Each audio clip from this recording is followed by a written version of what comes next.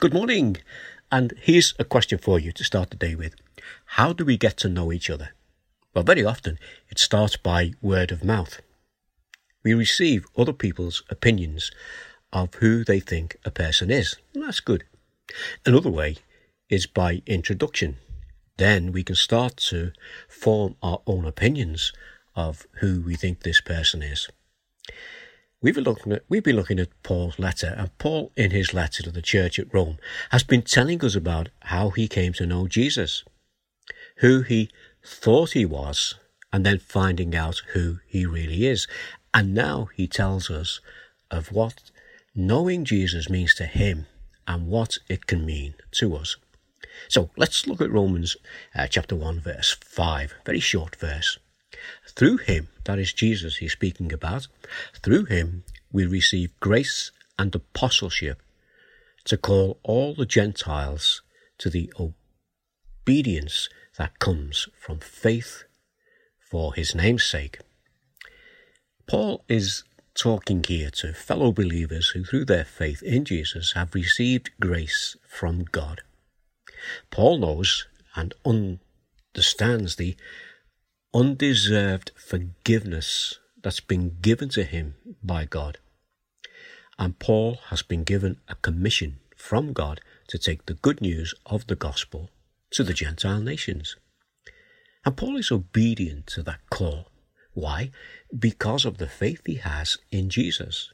And also knowing that he can trust that Jesus will be his strength and his guide through all that Paul will be called to go through.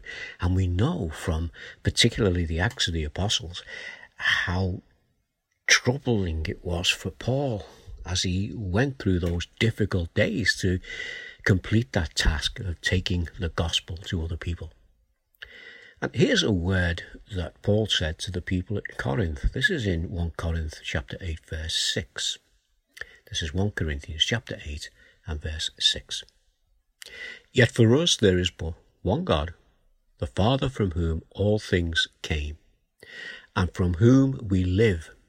And there is but one Lord, Jesus Christ, through whom all things come, and through whom we live. Quite powerful words there.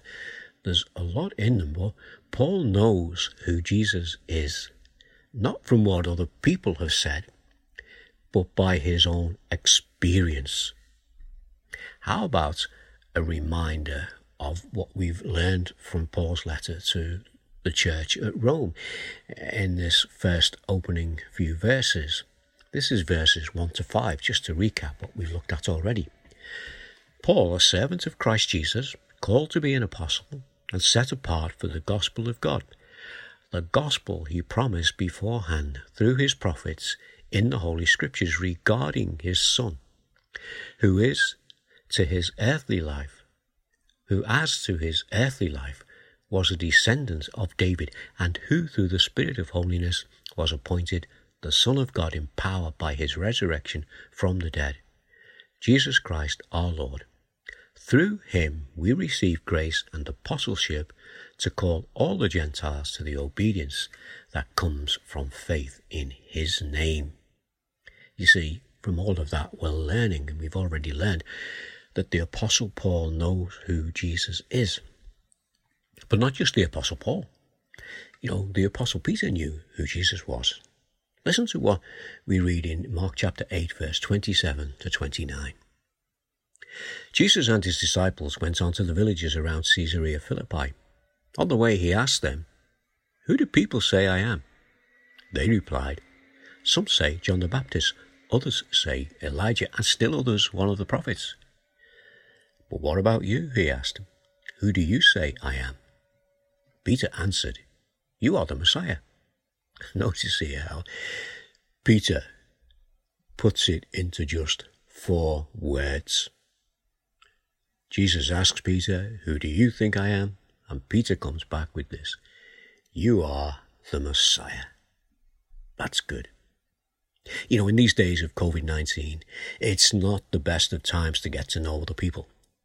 But maybe this is the best of times to get to know who Jesus is. Let's just pray. Father, we just thank you that we can find you through your word. We can know who you are, and we can know the benefits of knowing who you are. For those of us who do, we thank you and we praise you today. And if there's any listening who don't, we pray that the words of Paul might just open up the scriptures, that they might see you and then know you as their Saviour. Father, we bring these things before you in the name of Jesus. Amen. Well, it's good again to be able to meet with you, and I'll be back again. So in the meantime, take care. God bless. Bye now.